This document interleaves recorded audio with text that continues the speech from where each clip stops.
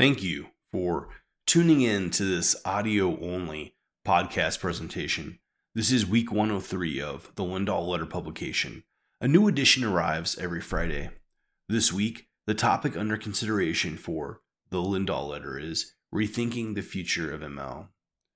You probably have gotten a sense of the tremendous and overwhelming flood of publishing that is happening in the machine learning space these days. So much content is being created right now that nobody could possibly consume it all.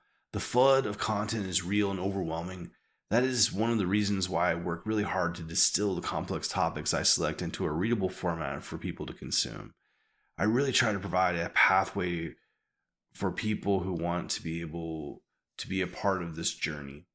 Maybe those two observations are inherently in conflict, but I think helping people navigate the deluge of information to focus on key things to help breaks down the conflict. As I sit down to rethink the future of ML, my thoughts are circling back to some of the original things I was writing about, use cases and how people select what they work on based on return on investment. Right now, ML is being built into everything, and we are seeing a creative explosion of people who are using machine learning to generate things on the fly that otherwise would never have been possible. Some of these models with the image and video creation spaces are really changing how we interact with the world. My honest guess about the future of ML is that it will become seamless within the background of our daily lives. It will be ever present and constantly just on the edge of how we perceive and interact with the world around us. I grabbed 5 papers where the future of machine learning was discussed from 2021 to 2018.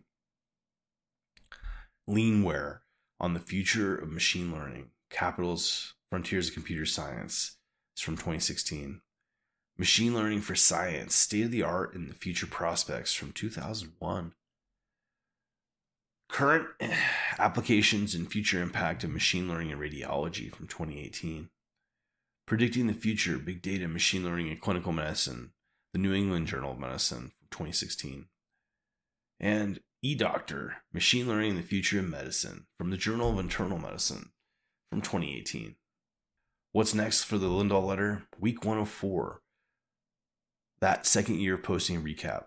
I'll try to keep the What's Next list forward-looking with at least 5 weeks of posts and planning a review. If you enjoyed this content, then please take a moment and share it with a friend. If you are new to the Lindahl Letter, then please consider subscribing. New editions arrive every Friday. Thank you, and enjoy the week ahead.